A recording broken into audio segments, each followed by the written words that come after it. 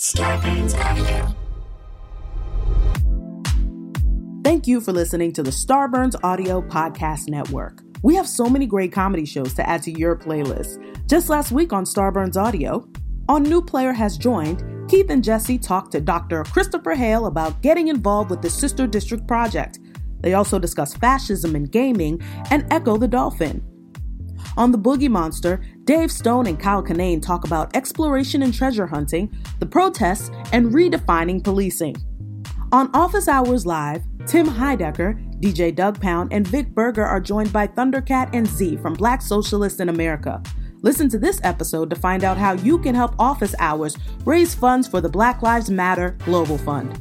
Search Starburns Audio on Apple Podcasts, Spotify, or any podcast platform for a full list of our shows, featuring hosts like Monet Exchange, Bob the Drag Queen, and Amanda Seals.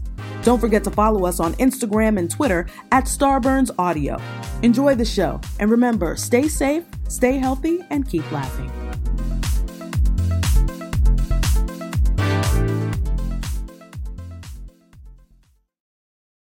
Till the tears run down from my eyes, Lord, somebody, ooh, somebody, can anybody find me somebody to love? Alexa, play hits from Queen. Okay. Somebody to love. With Amazon Music, a voice is all you need. Get tens of millions of songs. Download the Amazon Music app today. Feral Audio. Dun dun dun dun dun dun dun dun dun dun dun.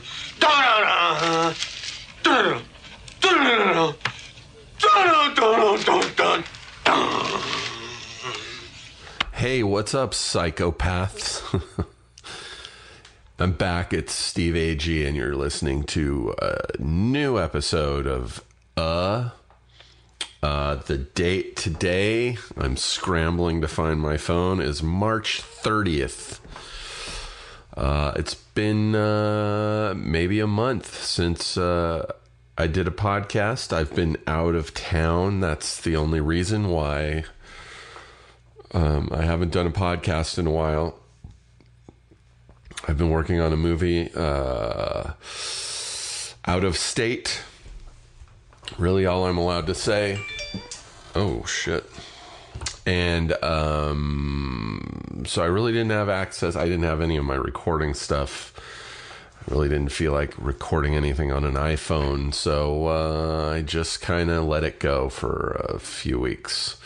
But now I'm back, and I've got a great new episode with my good friend Mary Lynn Rajskub, who you may know from 24. She plays Chloe O'Brien in the critically acclaimed TV series 24.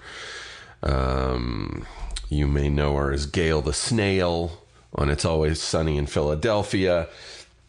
You may know her as Adam Sandler's overbearing sister in Punch Drunk Love.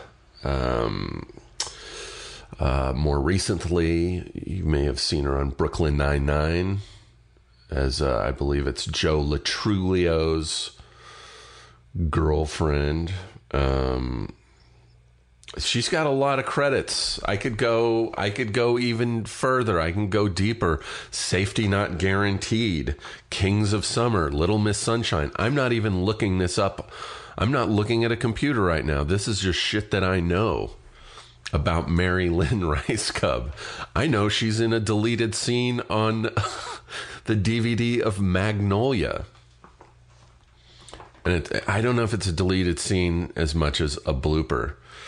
It's really funny. If you can find it on the DVD, and that just hit me. I hadn't thought about that in a long time. I remember my friend Scott showed it to me. This really funny, these outtakes, repeated outtakes of Tom Cruise and Mary Lynn continually breaking while Tom's trying to do a scene where he's crying. And it's really funny. Really funny. Look it up. I'm not a liar. I'll even plug some shit for Mary Lynn. I did look at her website earlier. She's going to be at the Laughing Skull Lounge in Atlanta, Georgia, May 5th through May 8th. How about that, Mary Lynn? I didn't even let you know I was going to be plugging your shit, but there you go. If you're in the Atlanta area or somewhere in the South that you have quick access to Atlanta, go see Mary Lynn. She's very, very, very, very, very funny. And Mary Lynn and I have been trying to figure out a way to do a tour together. We haven't figured it out yet. I don't think we've tried very hard because I think we will probably make it happen. So let's make that happen, MLR. As far as I'm concerned, as far as me, a person, what's going on with me right now, I've got some shows coming up next month, and just like in 2 weeks, I'm going to be at the Punchline in San Francisco, Wednesday, April 13th through Saturday the 16th with my friend John Doerr. He will be headlining. I will be middling for him. It's a fun venue. I love doing shows in San Francisco. I'm up there about twice a year, and I'm really looking forward to it. I haven't seen John in a while, and I think he's super funny. So if you're in the San Francisco area, please come out to the Punchline April 13th through the 16th. What else? I don't know if I have anything else to say. We should just jump into this episode. Mary Lynn and I talk about stand-up touring. We talk about auditioning, which oddly enough, right after we recorded this yesterday, I had an audition. I had to cut the recording of this episode short because I had to run to an audition.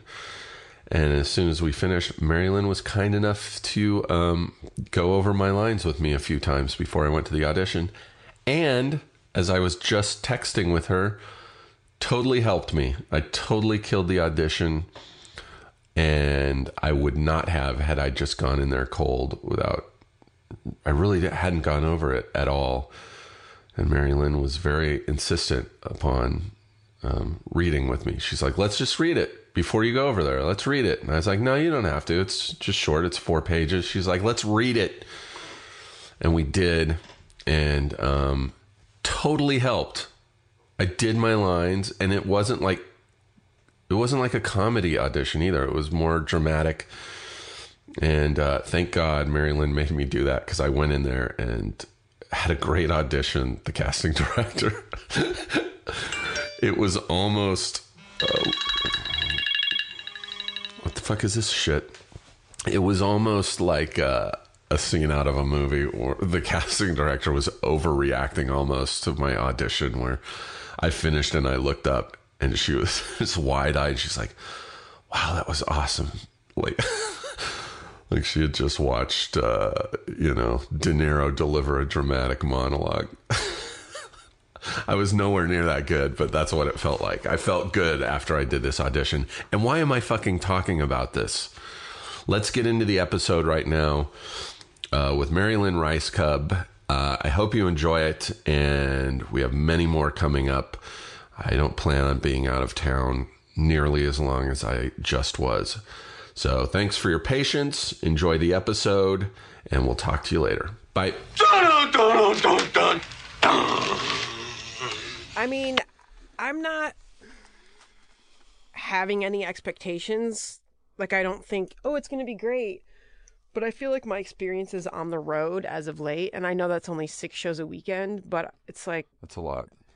I feel like if I've made it through some of the things that I've made it through, that it'll just be a different... Have you had some bad shows? Yeah, I mean, I've just had, like... just weird shit, even recently, even during the middle of a good show, like clapping me up on stage. I mean, this was just a week ago, a guy right in the front in Peoria, it's half full, and you know what I mean, you're just traveling like what, and my energy, I'm like, I have no desire to do it, I've given up, I'm like, why am I doing this? Yeah. Kind of angry, kind of depressed, and I end up having the best show because I've worked my material, so my material is there, and don't care. And once you get on stage and it's you have to do something, and it kicks in, right? So the guy in the front is like sitting like this, and I'm like, you can't even clap. I open. This is how I open. You can't even. I don't even say hi. I'm like, you can't even clap me on stage. He's like, impress me. Oh, and so my next, 5-6 minutes were directly towards him, and then for the rest of the show, it was just all me talking and then turning to him. Was that good enough? It's just like, but it was kind of fun too, because I'm just like, fuck, like I could give a fuck, dude, and that made it great because I was just like, let me see. I got on a plane and fucking came to Peoria. Does that impress you? We're recording. Yeah, my best shows are usually... want that. I like that you didn't start, but I don't like that line. That was at the pinnacle. If you got the couple sentences before that, you can't open on me. No, we did. Me no, we have screaming like a maniac. the whole thing. All right, let me calm down. Remember when you did my and Brendan's show at the Improv, and there was that guy up front? Yeah. And like everyone... I think I got lucky and I went up early, but like, yes. I just didn't even acknowledge him. Yes. Brendan then went up and then immediately made his whole set about that guy. Right. Which just fucking gives that person more energy and power. And we're all sitting in the back going, don't acknowledge him. Don't. And that's a different scenario because, yeah, you did exactly the right thing, but there's such a combination of... It's so weird because your guys' show, that's official American English. I was just so surprised at how many people, your show's so specific and it's so groovy that it's meant to be loose. That was our first show, I think, playful. in the Improv. Yeah, that's why. But even so, it's like, who are these people in the audience that don't... These are people who didn't know what the show was. They didn't know, but why are they there? And then they weren't... I think your instinct, and I'm not saying Brendan's, but your instinct of like, you know what, this is just sticking with what the show is, because that guy he never got any better. No, but do you remember what you did? What did I do? You started fucking screaming at him. Do you not remember that? Like, say his name was George. Like, we established that by Brendan talking to him. And you went up and he was talking and you just go, shut the fuck up, George! You fucking... For like 3 minutes, you fucking cursed this guy out. The audience loved it. We in the back of the room loved it. But I have never seen you raise your voice in my life. Well, I like that we're getting into it at this angle. There's always a new way to talk about comedy, but I've discovered that going on the road, it's brought out like this maniac in me, which I don't think is a bad thing. I mean, I think it's a slippery slope, especially for some people. You definitely don't want to like cater to that. But for me, because my nature was I came from another place where for so many years I was in the room with people who were already of that mindset and it kind of appreciated me. And it was my friends and musicians and people who were like, yeah, like mumble, switch subjects, don't know what you're going to say, you know? And I just feel like it was the crowd way back when was just more, it was a more, arty. Well, like Largo, you talking about Largo specifically.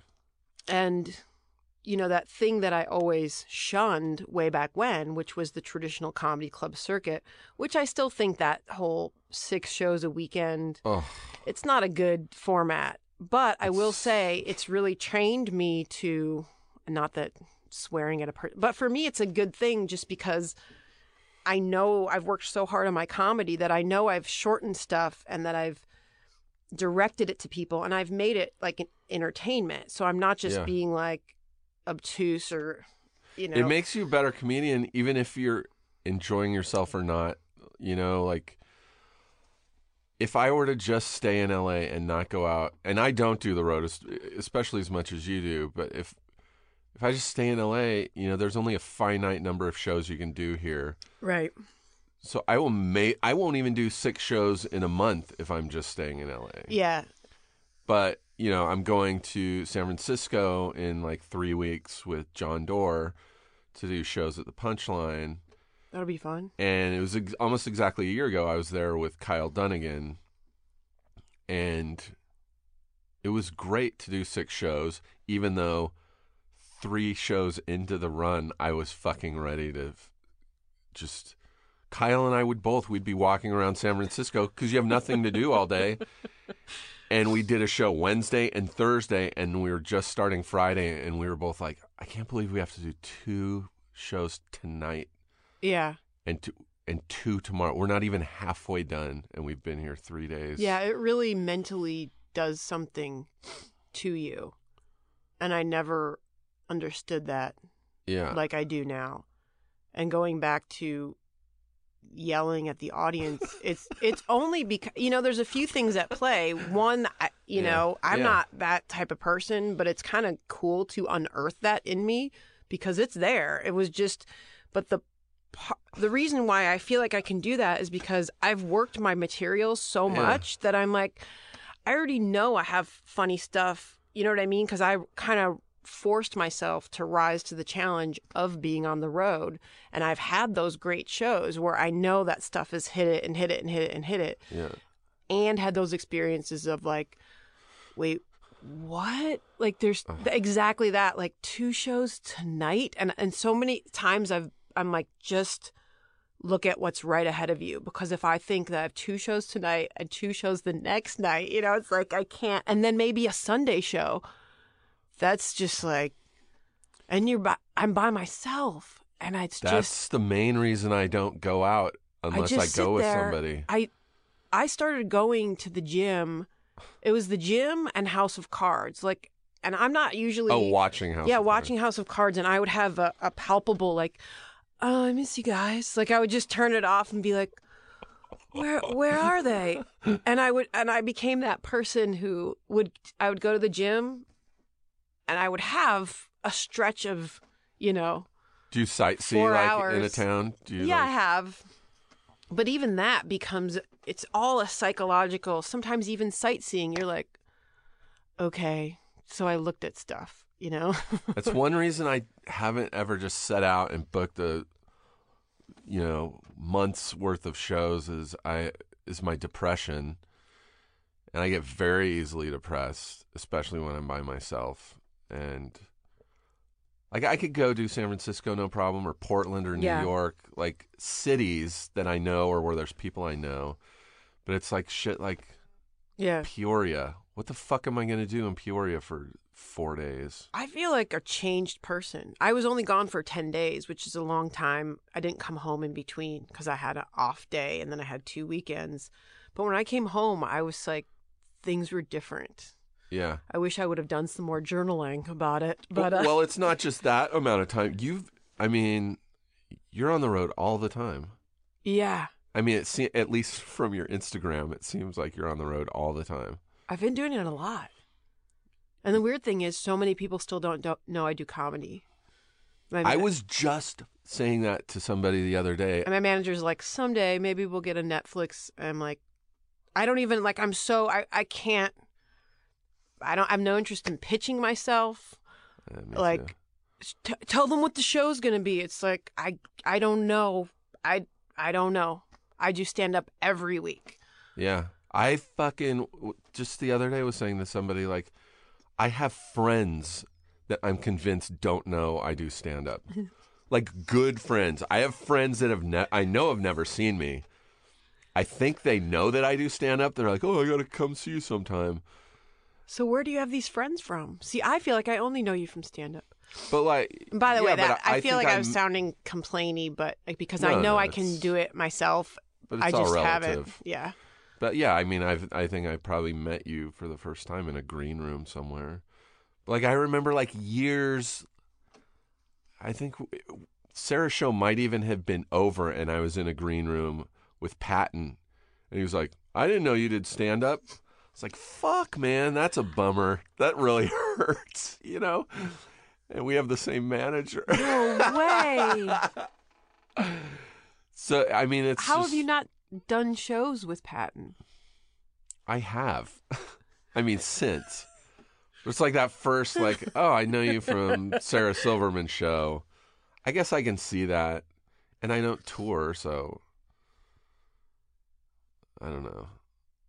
It's weird. But I also don't like invite my friends to shows. I know. Because there's nothing worse than having to headline a show and then also worry about texts from your friends going, hey, my name's not at the door. Hey, where do we park? Like, I don't want to hear any of that shit. I'll turn my phone off like an hour before a show because I don't want my friends going, am I on the list? Where is this place? What kind of friends do you have? Who are these friends? Pat and Oswald. But when we do Baked, when Brendan and I do Baked, you know, I'll always do like a Facebook invite because that's, you know, I mean, it's just part of the deal, just to let people know you're doing the show. And when it comes time to like select all the people to invite to the show, I never invite comedians because they never go. They're usually doing shows, right? Because I fucking almost never go to I a know. comedy show. I know. And I feel like if you're a comedian, you kind of are aware of the shows. I don't know. It wouldn't hurt every once in a while to tell people. Because Yeah. they'd probably be like, oh, yeah, I've been wanting to go to that. And sometimes I'm bored and I just like comedy, so I like hanging out in the green room. I have no life. I don't remember do you remember? I always when we liked that met? about you, though, because I remember you hanging out a lot. And I just thought that was so cool because you're just around the thing that you like. It's such a simple thing that eludes a lot of people, you know? It's the people same. that are like, how do I get into this thing? Just go to the thing that you like. It seems harder than it If you want to be a comedian, you got to go to shows. You got to watch shows. But it's the same way with like acting stuff. I'll visit. Even, you know, when I'm working on a show, I'll still go to set even days when I'm not shooting. Really? I feel like a fucking 11-year-old kid every time I walk on a set. Even like when I'm working on something, I walk in and I'm just like, holy shit, this is so cool. Look at that. Fake trees. Wow. I never get tired of it. I've gotten tired of it. You I didn't wanna be visit like, the set "Me of too." 24 every day you weren't working? No. Did you audition for 24? Yes. How was the audition? I'm only going to give one-word answers. I haven't told you the story before. I guess I don't think I know. I guess we haven't podcasted one-on-one. I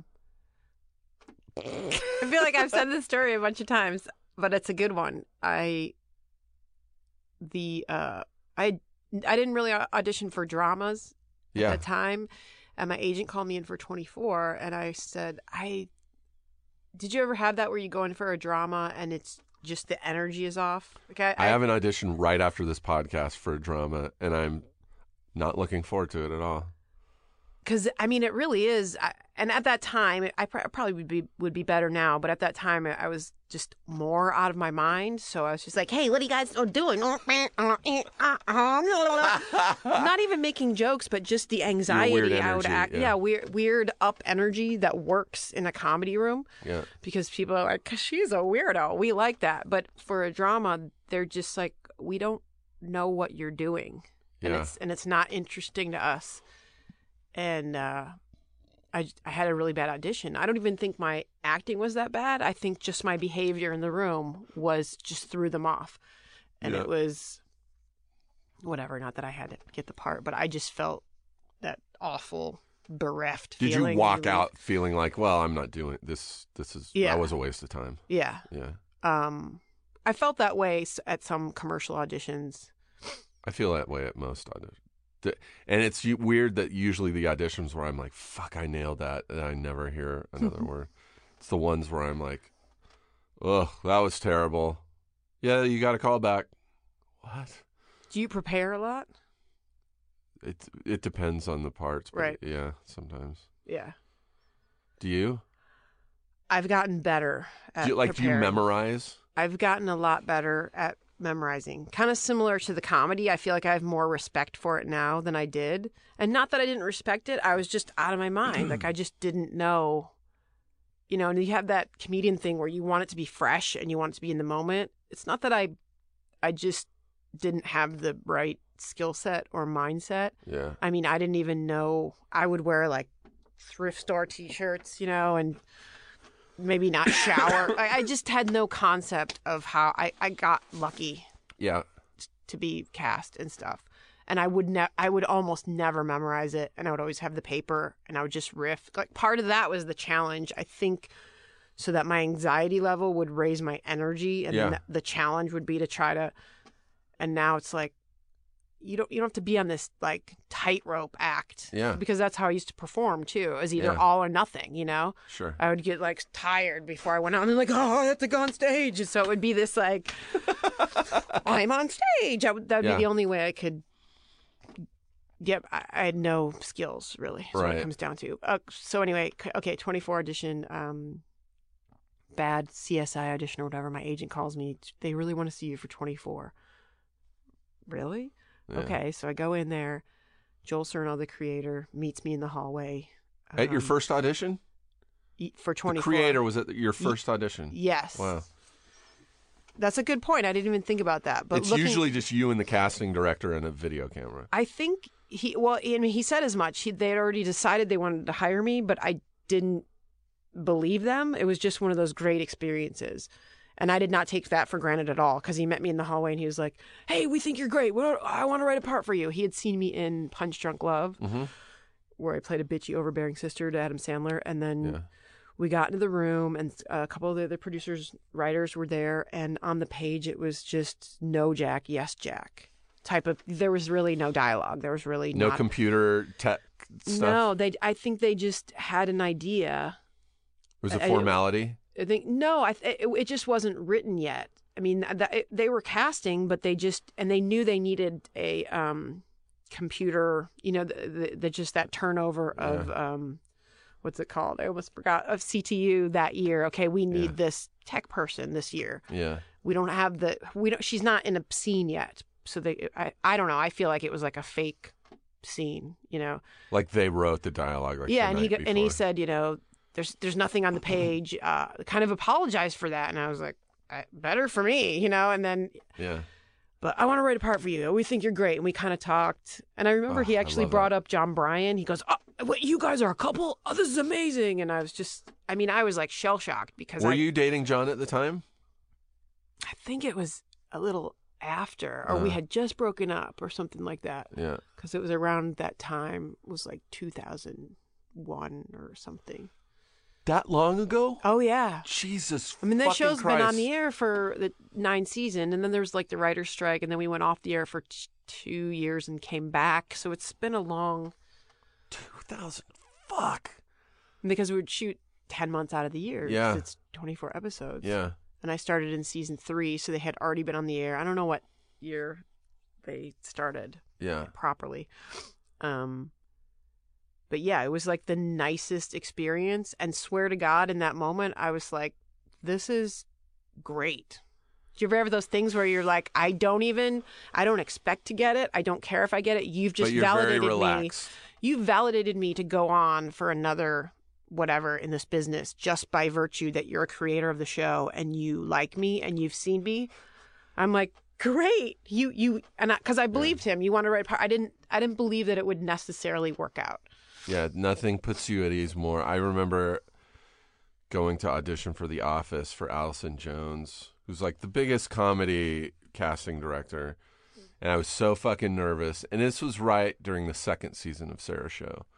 I was sitting in the hall, just like my legs were shaking. Like I couldn't stop tapping my feet. And she came out to, I think, go use the bathroom or something. She saw me, and I'd never met her. And so I didn't know that was her. And she's like, oh, my God. She goes, I'm such a huge fan of yours. And she's like, I'm Allison. And immediately I was just like, whew. I felt so fucking relaxed. That's so great. I auditioned, and she's like, you're totally wrong for this. She's like, but I swear to God, I'll find something for you. And she still hasn't. It's like 10 years later. She still hasn't, but But yeah, there's nothing better than going into a room where the people know who you are. It's the best. Like, I've had situations where I've been sitting in a waiting room for an audition with, like, and you get to know, like, all the people who are auditioning for your type. Yeah. Who's so I'm in your there, type? and it's like Matt Besser will be in there, and, like a bunch of UCB people, Seth Morris, and so you're sitting there going, well, Eddie Pepitone will be there, and I'm like, maybe I'll get this, probably won't. And which also kind of puts you at ease too. You're like, well, they're gonna know what they want, and then the assistant will come out and go, Eddie, they're ready to see you now. So you're still sitting there looking at your sides. They walk over and you hear Eddie go into the room, and you hear everyone in the room go, "Hey, Eddie!" And they're like laughing, and he's like, "Hey!" And then he's done, and then they come. They're like, "All right, Steve, they're ready to see you now." And they open the door, and it's just fucking silent. They're like, "Hello, all right, I'll be reading with you." And it's the most formal. You're like, that's fucking horrible. I went to audition for a pilot once, a Tom Papa pilot. This was like 2 years ago, and it was the same way. It was like all these character actors in the waiting room that I was like, "Oh, fucking, he'll get it," or "He'll get it." I didn't feel like I had a chance. I felt like I was wrong for it anyway. But I walked into the room, and it was like I knew all the producers, the everybody. And so I said, "Hey, can you guys do me a huge favor? When I leave, can you all laugh really loud and like be really happy and loud and like pleasant to me?" And they're just like, all right. And so as soon as I finished, they walked out. They're like, "All right, Steve, great. Thanks for coming." And I walked out. And just everyone was kind of glaring at me. You got him. And I didn't get the part, but so many mind fucks with auditioning. Yeah, now I'm in a weird position where obviously there's still people that don't know me. Like, I never auditioned for movies. But then on the other hand, there's people that I'm a known. It's like I don't. But known for a drama. Well, in the comedy world, I mean, I've been guesting on everything. I've been in tons. I'm saying like not the public, but like the business, talking about knowing casting directors and producers. It's like I've already. Do you have I've done this Do for you a have long like your time. favorite casting directors where like you see the email and you're like, "Oh, good. I don't even know. I'm going to anymore. Felicia Fasano or She's good. or She's a good Susie one. Ferris or Those are all good ones. Probably all the ones that you like. I like.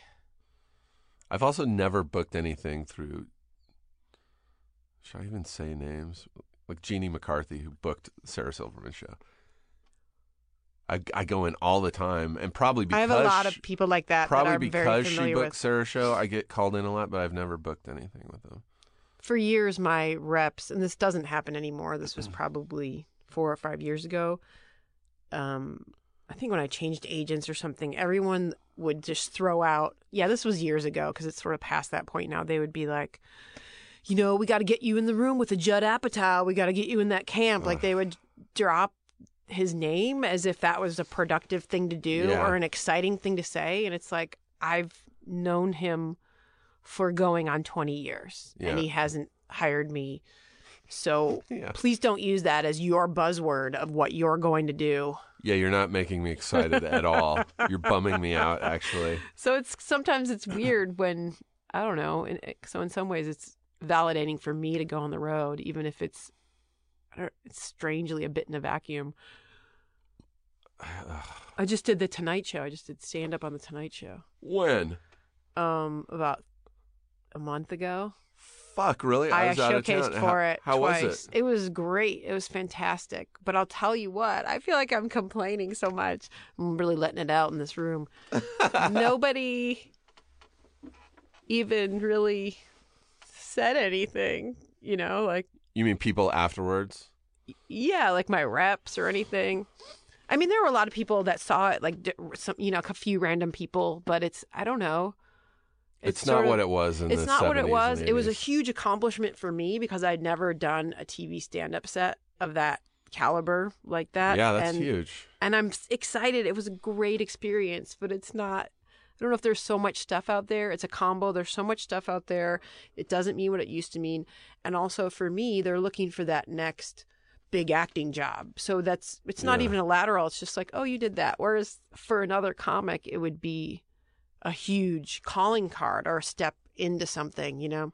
Are you, as far as stand-up, are you It was super fun to work on. And are you booking work towards. stand-up through your reps, or are you just kind of doing that on your own? I am. Remember when I called you and I'm like, we should. I still want to do it. I do too, but I have. I want to do that too, but now I'm gearing up towards the Edinburgh Festival. Yeah. But I do have this fantasy that I want to make a reality of, like, kind of getting out of the club circuit. And I know people that have done it. Like, we both know people that have done it. It's been great for them. But, like, I feel like, I mean, back to people not knowing that I even do stand-up, but, like, I feel like my reps want me to act more because that's more where money is. Of course. So, like, anytime I'm, like, I'll talk to Dave and he'll be like, I'll go, you know, I got a lot of time off this summer. Why don't we book some dates for me to go out? And he's like, well, you know, actually, pilot season's kind of year-round now. They've changed it. We kind of need your... I'm like... Oh, no way. He's almost discouraging you from doing stand-up? Yeah, they all want me to just... I don't know. Not discouraging, but, like... And I you know, I have, like, scripts. I'm like, hey, maybe we can get me a writing job. And they all seem to just be like, yeah, we'll look into that. But like, that's a good thing, I guess.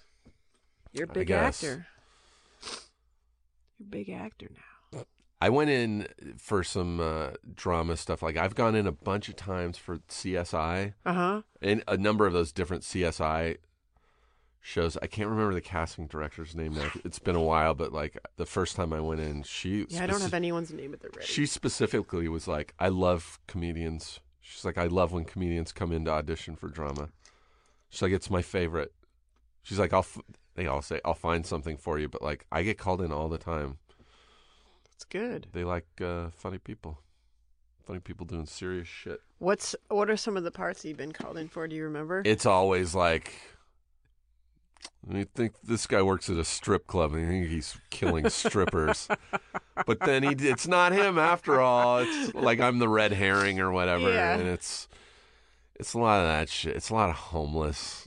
Nice. Because I play a homeless guy and a new girl. And I've got this fucking beard right now for something else that I'm doing. And it looks incredible. It's got to be really, you just want it off your face, huh? But, like, all of this past pilot season, everything I would look at, all the breakdowns, I was like, this guy shouldn't have a beard. I go into every audition, and they'll be like, that was great. Can you shave your beard? And come back in? No, like, if you book it, can you shave your beard? Oh, because you can't even... And I'm like, no. I mean... But that's not right. You're being a little dramatic. I guess you can't. You signed a contract, right? Yeah. But couldn't they, like you said, make one? I think so. Because you got to work.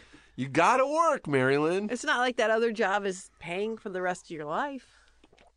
Or maybe it will, you know what I'm saying? No, I mean, not for a while at least. When's your next, so you go to Edinburgh, when's that? August, for the month of August. Oof. It's going to be crazy, but like I said, I don't know. I feel like this on the road, even though they're, you know, consolidated, only 6 shows, but going through that mental, emotional kind of, it'll be interesting to see how I feel after, you know, show 10. Is there a purpose for Edinburgh? Like, do people go, like, to get work out of it? Or is it, because I've never understood, like, a month of shows. I mean, like... Oh, why would you do it? Like, I know Sketchfest is a month long in San Francisco, but you're usually only there for a weekend. Right. Like, they fill up a month. Are you going to talk me out of doing Edinburgh? No, absolutely not. I think it'll be great. But I've never understood... I'm not really... Look, I've pitched a show with myself. I've done a webisode, pitched that as a show. I've done a talk show pilot. I've pitched myself in another way, and I'm not good at sitting in a room and writing a script, and there's only so many times you can pitch yourself. Yeah. And again, not complaining. I work a lot, and it's great. Yeah. But it's, it's never been anything that I'm like so invested or that takes up my time, which is okay. If I had got put into another show after 24, I probably wouldn't have dug into the stand-up in the way that I had. I just did this pilot for Amazon, and we're not going until November. So we got the pickup like a couple months ago, and we were like, "Yay!" What's the show? It's called Heiston. Oh, but that was actually that wasn't even a pilot. That you did actual episodes of that. We did one episode, and they voted on it, and they picked it up. But we're not filming them until November, and then when we do film it, it's going to be 6. So I have a job. I have a series. It's fantastic, but the directors are doing a feature, and so we're just waiting until they're done to shoot. Right. So it actually gave me, because I was talking about doing Edinburgh, and it kind of cleared my schedule in a way where I couldn't not do it. Yeah. If I was like, oh, sorry, I'm on a series, I'm not going to go into this thing that's a lot of, personal, because it's a lot of creative challenge to do it, which is why I'm doing it. And it's because I've been doing the stand-up again in these traditional clubs, there's a bit of a disconnect because people will come in and be like, what's she doing here? And I feel like maybe doing this different route, which I can indulge in the storytelling aspects more because it's more of a one-person show. Yeah. Which a lot of my stand-up is stories anyway. So doing it in this format, I'm hoping will give me like, here's my product. That's this. So you doing Edinburgh show. More as like a one-person show, like but it's stuff? a lot of like, is there like a theme? I'm kind of taking it's all stuff from my life. Yeah. I used to talk about a lot getting pregnant by accident and not liking the baby, and my husband being a rebound, and that's still a lot of that stuff is still in my act. But this is sort of the next chapter. Wait, are you guys married now? Yeah, we're married, and my son. Congratulations! Thank I you thought so you much. guys were still just boyfriend and girlfriend. We got married when our son was a year. Nice. And Val is 7 now, so now it's, it's just sort of a deeper story about relationships. And a big theme is how hate can actually be love. But it's just taking my stand-up and anchoring it with a story. But it still is going to be, funny throughout. Is it hard going out on the road and being away from? Yeah, it's the worst. It's ridiculous. That's because that's one thing I don't even have a pet, so I could go. Like, I've been out shooting something for a month and a half. I was in Atlanta, and like. Did you get depressed? Or no? Because you had people around you. You're busy. It was fun, and I was actually renting a house with, one of the other people from the movie, so it was all right. But like. And the guy I was renting with had like a wife and kid. So every night I'd be sitting on the couch, we'd be watching TV, and he'd be like, "Hey, can you pause it?" And then I'd just sit there while he would Skype or FaceTime with his wife and kid, and I'm just sitting there. That kind of made me depressed. Because all I had was, I'd text my friend Stephanie once a week to go, "Did you get my mail?" And that was it. "Did you move my car?" I had nothing, which is kind of a bummer. That also makes me depressed, but like. Yeah, what's your relationship status? It's single. Why? I don't like know. It like I've been single for so long that I'm now afraid of relationships. Oh. Like, I'll meet a girl and I'll be like, what's your dating situation? Like, have you had longer? Every now and then I'll sign up on one of those dating apps, really? And then within 2 weeks I disconnect it because I'm like, I don't. And also part of it is I'm a fucking actor and a comedian. I have years where I'll make $250,000. Of years where I'll make $20,000, and I'm just like, I mean, I'm projecting, but I'm like, that's not fair. That's not fair to a girl that I love. You know what I mean? I mean, I'm the same way. I'm always like, but you are the man, so. Like, I've got money right now, so I'm just like, yeah, I should go on a date. Get a lady. I should go on a date right now, but then I always am like fast forwarding to like a year from now, where I'm like, you can't do that, bro. I'm like, oh, she's gonna be so bummed out when it's like Yeah, New Girl got canceled. You're not you're not working anymore. I really get inside my head now because it's been so long. But you're not. I don't even think you would be attracted to that kind of person. That would. I wouldn't, but I feel like when you first meet people, they're kind of not who they. Come on now. Don't you feel like it's a little ridiculous now that you said that out loud? I don't know. I'm terrible. Part of it really is I haven't had a girlfriend in so long. Yeah. Like I've gone out on dates and stuff. That seems truer to me. But I haven't had a girlfriend in so long that I'm just like. So what happens after the dates? You're just like, okay, see ya later. Yeah, ghost. Is that what they call it? Where you're just kind of like. I don't know. Is that what they call it? You're the one who's on Snapchat. Fuck, this is embarrassing. Ghost out. Yeah, but the other thing is, like, I know so many people on Tinder or like these weird dating apps that are like, I know dudes who are like hooking up with all these girls, and I'm like, I don't want to fucking. There's only a finite amount of girls in LA, and I don't want to like fucking get together with someone who's like dated half my friends on a dating app, and fucked like half my friends on a dating app. I'm like, that doesn't fucking thrill me. Interesting. I kind of want to meet someone that's not an actor. Because I was that person in my 20s who just dated everybody, and I didn't think about it because I was just nuts. And then, but there's also nothing wrong with that. I don't think there's anything wrong with that. But I think as and it makes years sense. go by, because that's why I said interesting, because you sort of like, you get more sane, but then I see what you're saying. You don't want to be also, of that mindset again. Now that I'm in my fucking 40s, like I see red flags immediately. Right. In your 20s, yeah, it's just you're in a different position. In your now. 20s, you will fucking jump into a relationship with That's anybody who makes out with you. That's right. Anybody. You don't give a shit. Like, oh, she's divorced. She's got a kid somewhere. Like, yeah, I mean, not it's that just that's a different problem, now. but like, you just jump into everything. And you kind of figure that out in your 30s. And now that I'm in my 40s, I'll meet someone and like immediately be like, oh, she's attractive. But then like, oh, I just start seeing fucking red flags. What were the latest red flags? I don't know. I'm not gonna you know. I'm starting to sweat.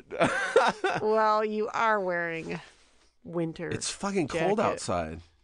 I don't know if I would like use 60 the F word about it. It's like it was like 59 degrees. No, when you're I got right. here. It was freezing today. I enjoy it. But yeah, dating is. Why won't you say the red flag? You're gonna run into her again? Yeah, maybe, probably. You're gonna call her again? Is this from the swipey? No, it's not from a dating app. But like, also, I tend to like, I'll be into girls who are not into me at all. I go right to friend zone very easily. But also girls that will be into me, I'm not into. Like, there's also a weird thing where if a girl's into me, I'm like, what the fuck is wrong with her? Right. I immediately think something's fucking wrong with them. Damn. What are we gonna do with you? Do you go to therapy? Yeah. Doesn't help, huh? Therapy helped with my everything but my datings. It helped with my anxiety, I can fly again. There was a time when I didn't fly for like 10 years because I was terrified. For 10 years? Yeah, I was Shit, terrified. Man. Because I had a panic attack on a plane. What about popping pills to get on a plane? I had a panic attack on a plane while I was on.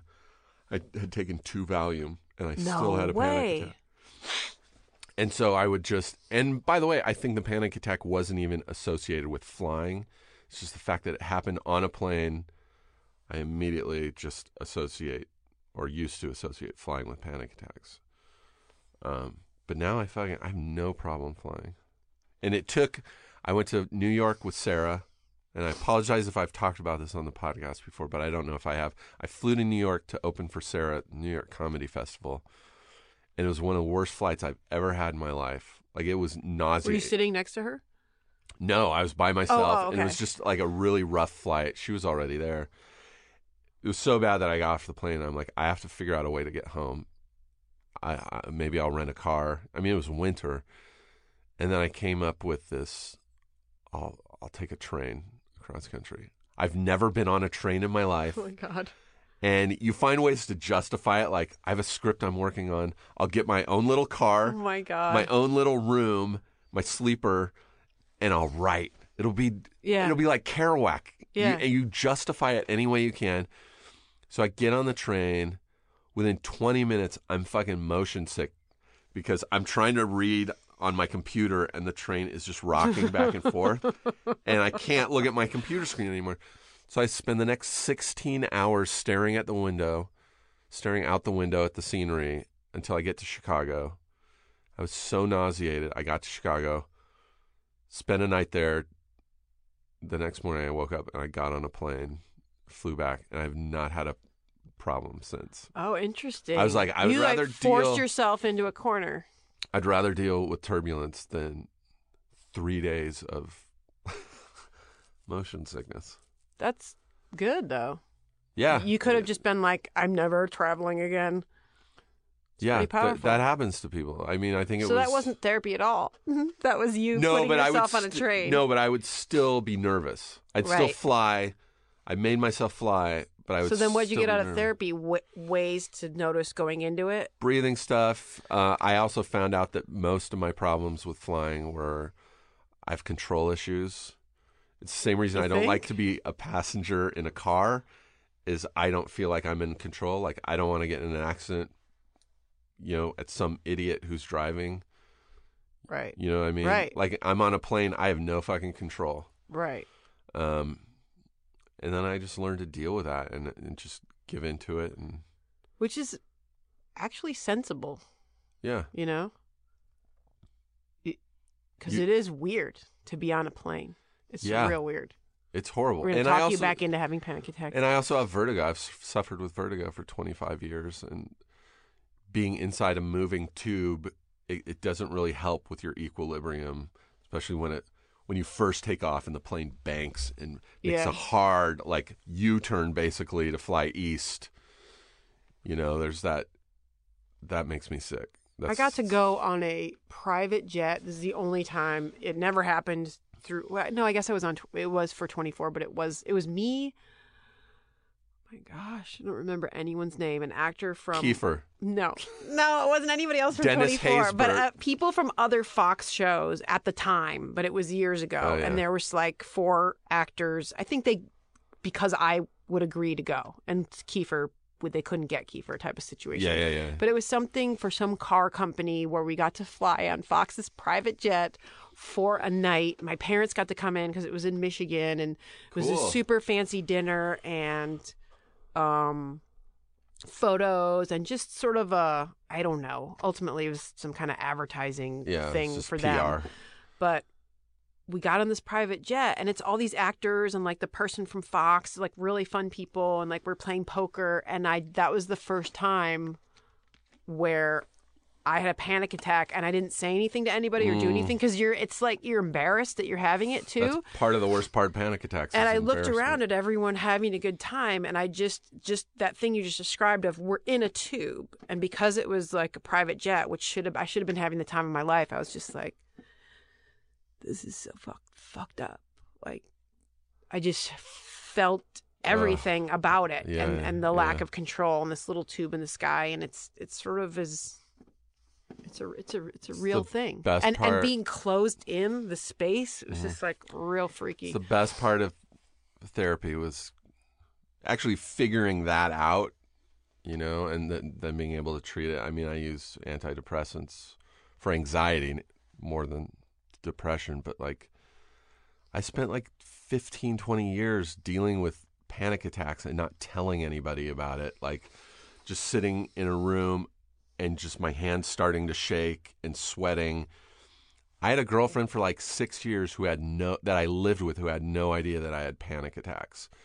She was always just sad. Why are we always sitting near the exits? And you get really good at masking it and covering it up.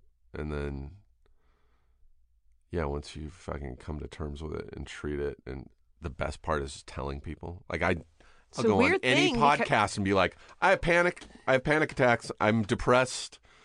It's the best thing is just telling people, because 80% of the people go, me too.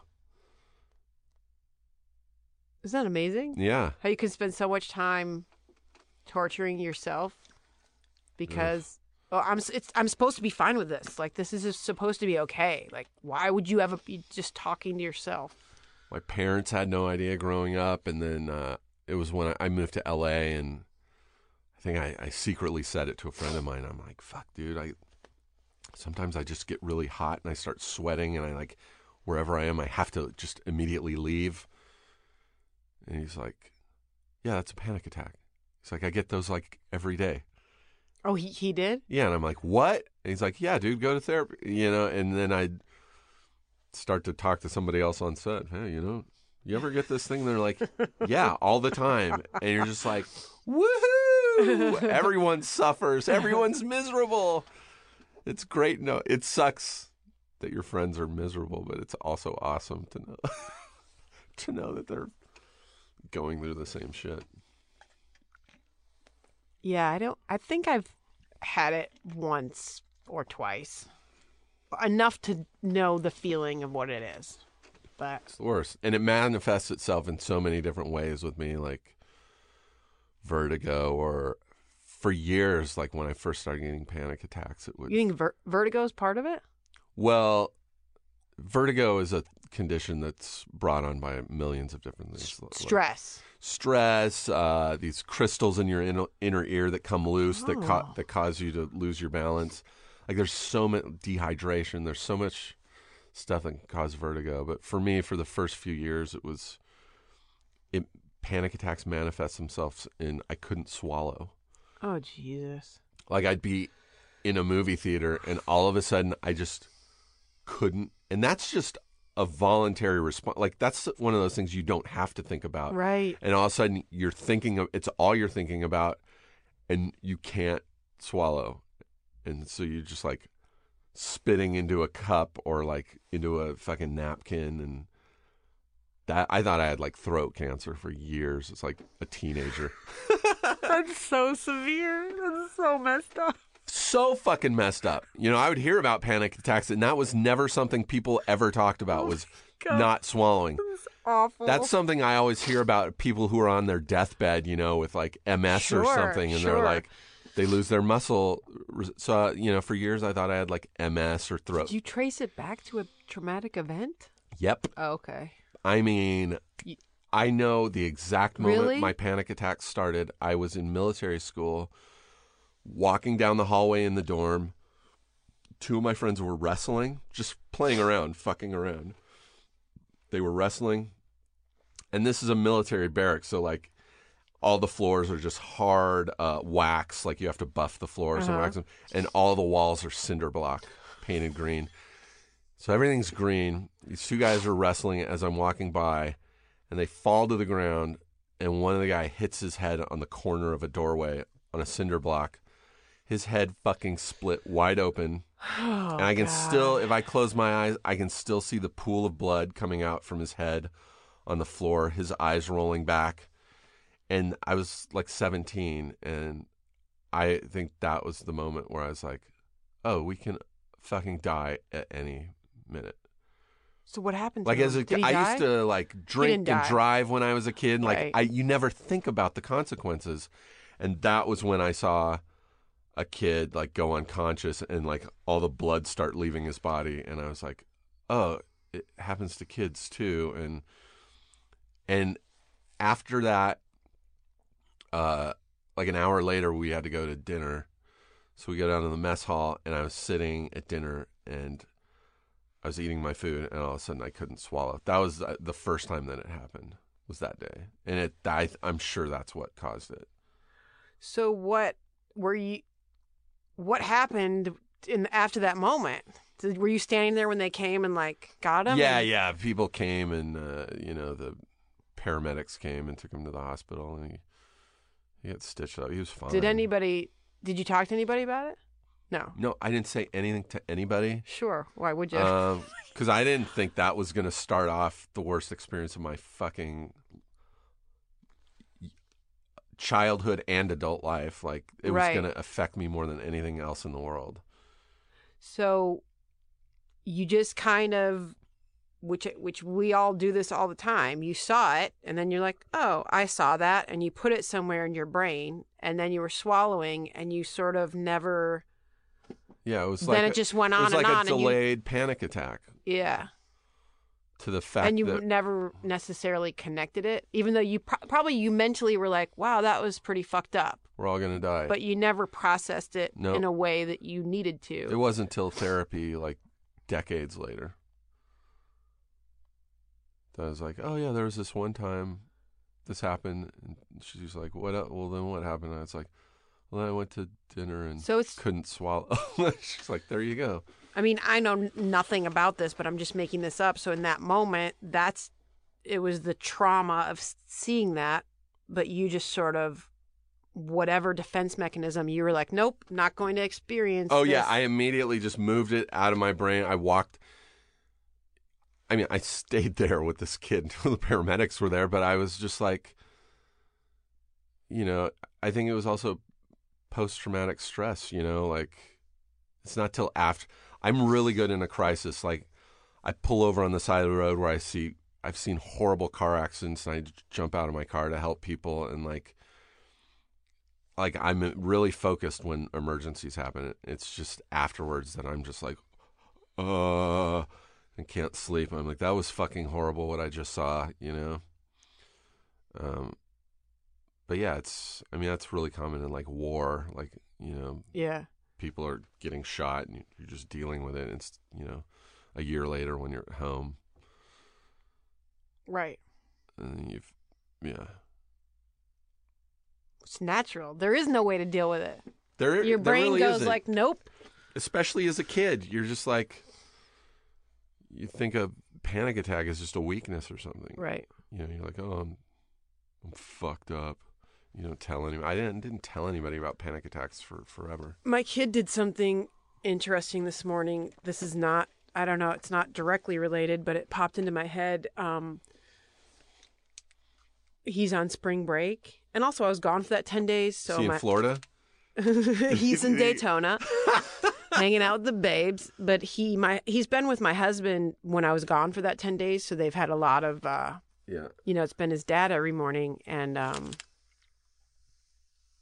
candid. And this morning he runs in our bedroom, and Matt, he always works early on Tuesdays, but I get my kid's not thinking, oh, it's Tuesday when he wakes up. So he runs in, and then he's like, where's Dad?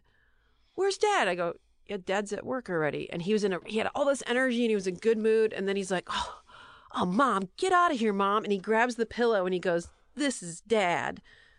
Hey, Dad. Good morning, Dad. And he did that. It's almost like that thing that you hear about, like that cliche, like carry around an egg for a week. Yeah. Always makes it into storylines. Yeah.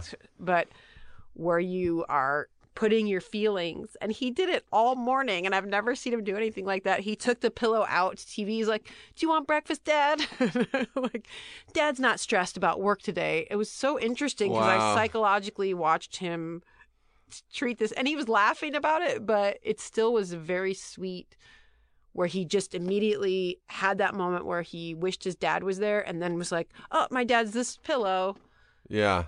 I can't imagine having kids. I don't think I'll ever have kids. For real. Like, straight up. You don't want your like, kid to act like you're a pillow one it would day? take... I mean, I've talked about this where it's like... I can't say I don't want kids, but like, I don't plan on it. If I met a girl who I was totally crazy in love with who wanted to have kids, then I probably would. And it would probably work out great, and I'd probably love it. But like, it seems fucking exhausting to me. Also, my aversion to human shit. Like, the stories I've heard have been like my friend Scott, who's like, we're going to go out. This was like a year or two ago, and he's like, I can't go out. I was giving my kid a bath, and they took a shit in the bathtub. And I was like, whoa, they do that? He's like, really? He goes, yeah, that happens all the time. And I told my other friends with kids, and they're like, yeah, my kids shit in the bathtub all the time. I'm like, I can't have kids. Like, I honestly don't think my kid ever shit in the bathtub. I'm like a hard poop, and Scott was like, no, like fucking diarrhea.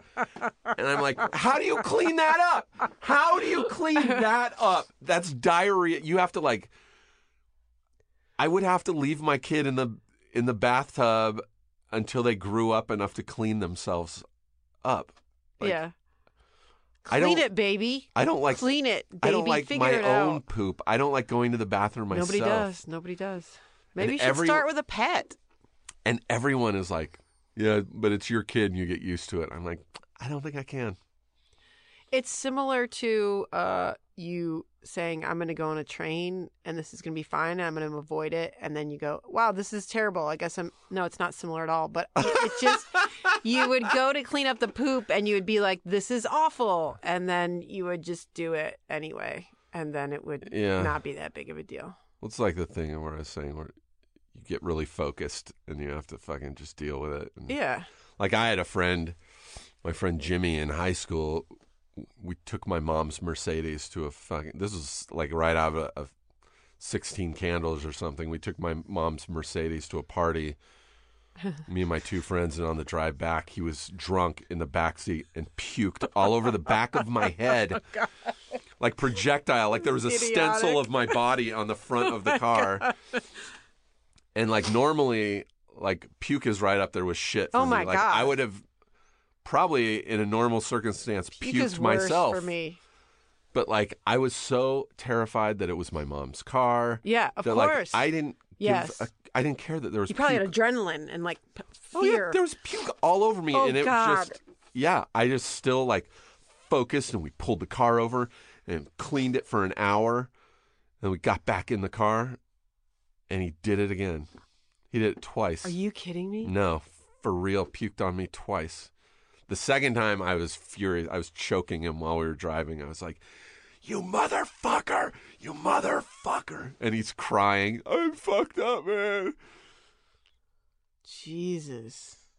And then did you not have an aversion to puke after that? No, I haven't puked since I was 18. Oh, God. I don't even want to talk about it anymore. Did your mom notice the car? Something wrong with the car? No, I got up early the next morning. I think we pulled over again and cleaned it for like an hour. I got up early the next morning, took it and got it like detailed. And then years ago, you know, that thing where you, like, when you're adult, you can talk about anything with your parents. Right. I was driving with my dad a couple years ago, and I'm like, hey, you remember the Mercedes you guys had? And he's like, yeah. I'm like, did you guys ever know or figure out that, like, I took it out one night and, like, my friend puked in the Mercedes? And he's like, he was laughing so hard that my dad was laughing so hard that he could barely breathe. And I was telling him, and that's the best when you can do that. And he with your didn't parents. know? They didn't know? They didn't know. I wonder But if for years, maybe I he could forgot, see- like, they probably thought each other washed the car, like, oh, it's detailed. Somebody For years, this is I very clean, would- and then forgot about it. For years, I would see specks in the car of like where the acid from the puke like destroyed the leather, and I was like it looked like someone shook a can of soda and opened it all over the roof of the car. Horrible. That's so gross. Ugh. God. So yeah, I don't know if I'll have kids. And there's also that thing of, you know, if you were a horrible kid growing up and tough on your parents, like they say, like it's very common that you'll have kids who are like, Were you horrible and tough on your parents? yeah, I mean, I got kicked out of 2 high schools and sent to Oh. military school. and Right. My brother was really rough. My brother was even worse than me, and he's going through a thing right now with his daughter, who's like 16 or 17, and he's There's just like, certain what things the about my son. I have a harder time seeing myself, or I just can't think of any quickly, but it made me think of my husband, Matt, and my son, where I've watched Matt really deal with him in this beautiful way because he recognizes it, especially with a boy who's just like got this like anger or this energy, and Matt can like instantly see himself in the kid, so he knows how to talk to Val and not. It's kind of cool because That's awesome. he was that way, you know. Yeah. There's a bright side to that. There's kind a of silver situation. lining to that cloud. Are you still painting? No, Really? I had a bunch of half-done things in my garage, and I finally just threw them out. Mary Lynn, for those who don't know, you got a degree in painting. I did, but I just... So did I, by the way. Did you know that? I think I did know that. I think we talked about that a long time ago, but I forgot about it. Do you still paint? No, I haven't painted since school. I was the kind... I was horrible at it. You're a really good painter.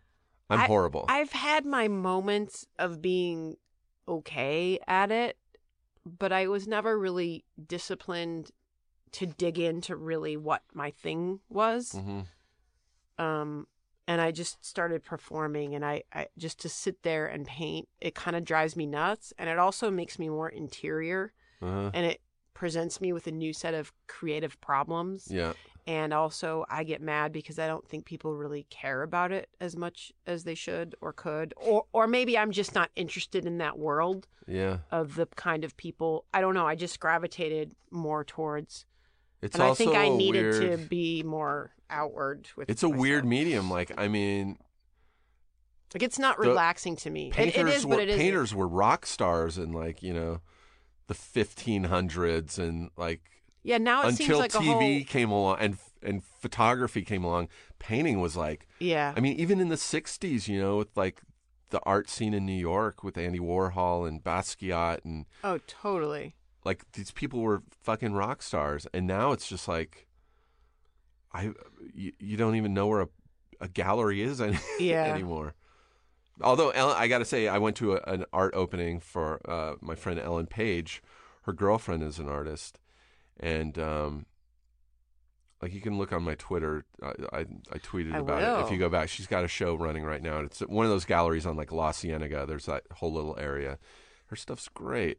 Oh, that's cool. I would like to see that. See, I get excited I barely go. Every time I go to a museum, I mean, sometimes it's touch and go because museums, it's always, you're just like, especially if I'm, you know, with Matt and Val, there are moments where it's great. Like there's this moment of exaltation and then it's just like, oh, come on. Like you're waiting for the other person and it's, you know, just the people's vibes. What made you major in art? Were you actually excited about it when you were younger?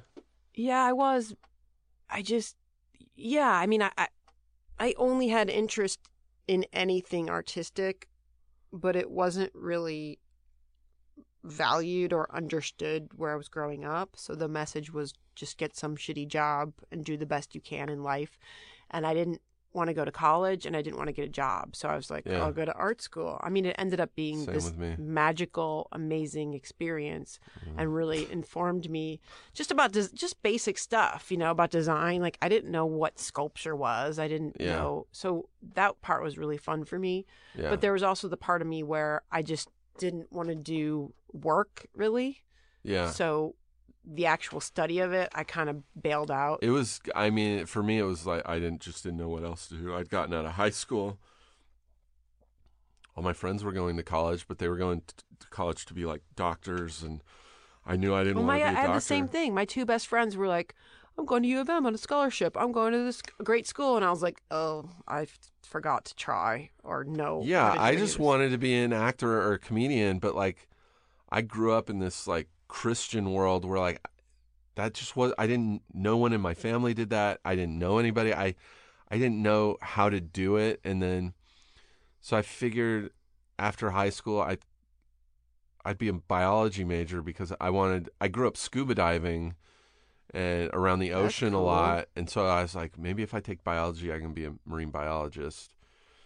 And in my first semester, I failed biology so hard. I was like, what is this cell shit? And like these amoebas, like I don't get it. And I just couldn't grasp it. And so I went undecided for another semester. And then my friend Sam was like, dude, just be an art major. He was a photography major and he was and still is a very good photographer, but he's like, just be an art major. He's like, I know you draw and doodle and stuff. And I was like, so I honestly feel like I faked my way through art school. Like, cause you know, you paint and stuff and it was all abstract for me. Cause I mean, I can draw, but it takes a long time and I don't have that kind of patience. So I just do abstract painting. And then I just sit and lie to a whole class full of people and they'd be like, tell us about this painting, Steve. And I would just and that's how I got probably into improvising and acting because I'm just fucking lying to these people. And then I got a degree in painting and I like I'm a horrible painter. You're not. I went to one of your shows. Tig and I went to one of your shows years ago. I remember that. I don't know if I believe you that you're a horrible painter. I'd like to see some of your paintings. I'll show you some of my paintings. All right. And you'll be like, "Nope. Thanks for showing me these." Gulp. But you went to, where did you go to school? I went in Detroit, and then I finished in San Francisco. How did you love San Francisco? Oh, my God. It was the best. I mean, San Francisco, though, is where I bailed on my art studies. Here's why. Because it was a small school. It's expensive to go to school there. It's expensive to live there. Like, you're barely surviving. Is it the Art Institute? Yes. And so then you're expected to buy canvases and buy paints and make something that no one cares about. And then there wasn't even places to store them. What do you do with all that shit? Yeah. I remember there'd be lockers, and I'm like, wait, what? I go into this painting room and have these really stale conversations and people just posturing like they're so great. And then I have to take my thing and put it here. And like, I started getting really into performance art.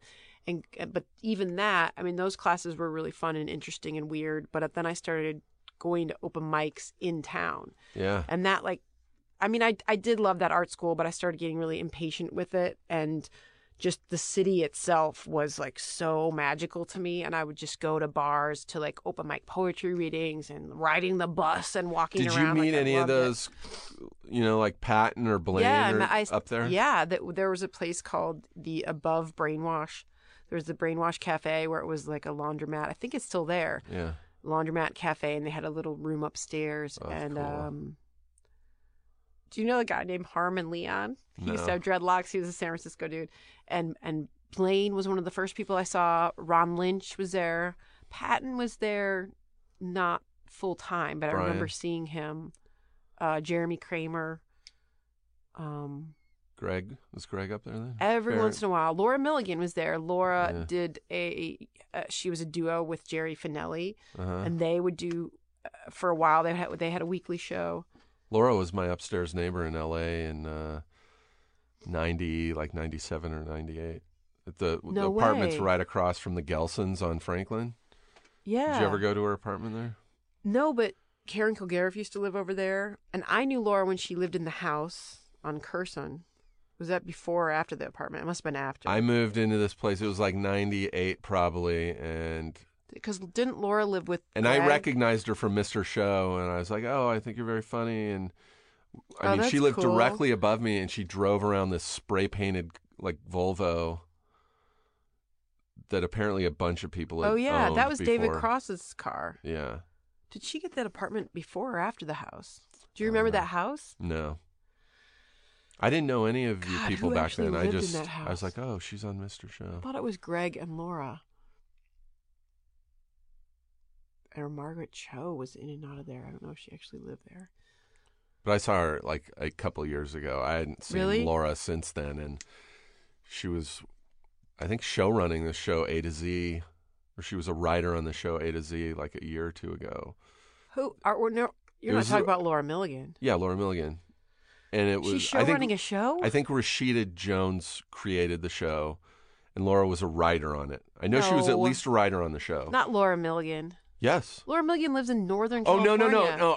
no. Fuck. Who Laura am I thinking? Keitlinger? No, Teresa Mulligan. Oh, you son of a bitch. Sorry. I just went down a crazy road. I was I'm like, way Laura off. doesn't even live here anymore. No, Teresa. I know Teresa Mulligan as well. Yeah. Okay, now Teresa everything makes lived sense. upstairs for me. Everything makes sense drove, to me now. Drove David's old car. Oh, that's right. And then was riding on... God, you just tripped me out because I was like, I don't remember Laura having David's car, and I don't remember her. I don't know why I would never have been at that apartment. Mulligan. Because I hung out with her all the time. Yeah. Couple of ladies, couple of funny gals. Yeah. I probably... When I met Teresa, she was dating Jay, and she had moved here, and he was already here, and she must have gotten that car. It was probably right around that time. Yeah. Yeah, then I saw her at that show. They cast me on that show, A to Z, and I saw her, and she did not remember me being her downstairs neighbor at all. Because I was only there a short time because my girlfriend had broken up with me, so I had to find a new place to live. But you were living with your girlfriend there? Yeah. We had moved down. We had moved to Oregon and then moved back, and we moved into that place. And I didn't meet you until the mid 2000s. right. How did I not know you in 2000? Nobody knew me, and Really? I think I met Sarah in like 99 or 2000. Really? And we just used to get high all the time, and Sarah drove a Toyota Corolla. Yeah. White? that- No. I think it was white. And then not long after I had met her, we got really stoned, and she's like, I want to paint my car. And it was probably David's car that made her want to do that. So she's like, no. She's like, we'll go buy sandpaper and spray paint. Oh, no. That's hilarious. And so we got really high and started to sand her car and did a quarter of the car. And we're just both like, this is too much work. And so we spray painted the 1/4 of the car, and she drove it around for years like that, like yellow and black, not even cool. And then, Sarah and I were like, saw that. we were like part of her car. inseparable. And then she cast me on her show, along with everyone else that she knew in the world. That's the best. But I think I met you in a green room somewhere, probably Yeah. UCB or something. Yeah. You're one of those people that I don't remember meeting. I have all these friends that I'm like, when did we No, meet? Yeah, same. Because I feel like then I would just, it's Steve. Like there was never, it was just like you. Then you were Oh, there. I do know when we met. What? Where? And we've talked about this. We have? Oh, geez. We did a staged reading together that Dan Harmon and Rob Schraub wrote.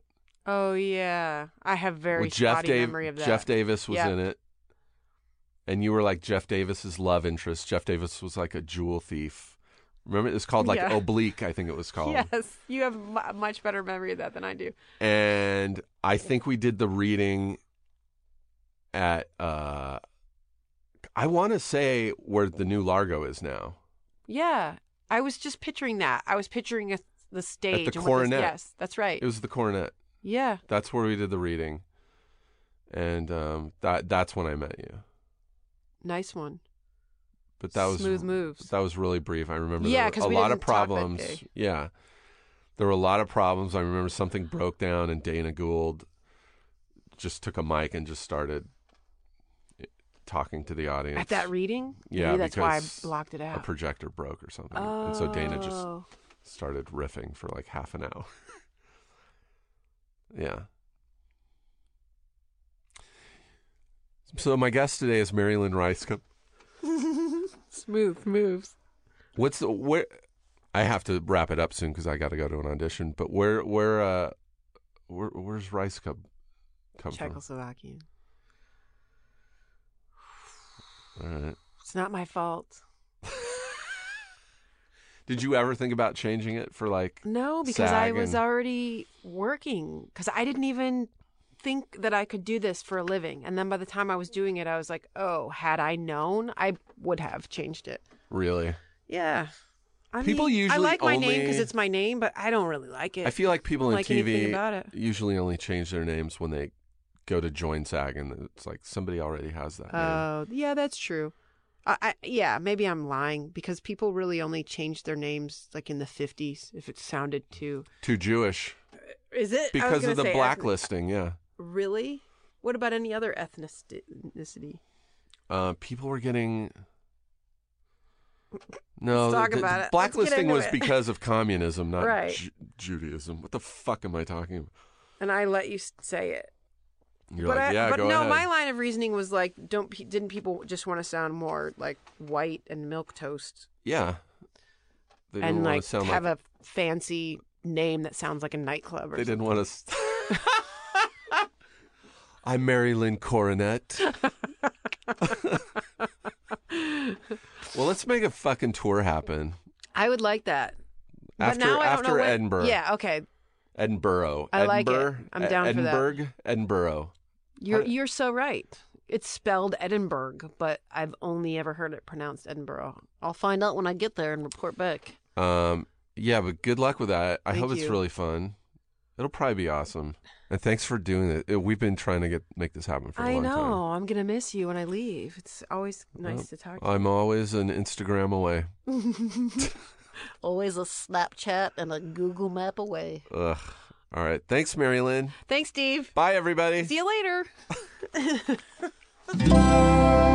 Feral Audio. Want entertainment designed just for you? Then check out customizable streaming TV from Xfinity. It makes your life simple, easy, awesome. Xfinity gives you customizable streaming TV options. Enjoy the most free shows anywhere on any device, and even access your streaming apps right on your TV with X1. Go to Xfinity.com, call 1-800-XFINITY, or visit a store today to learn more. Restrictions apply.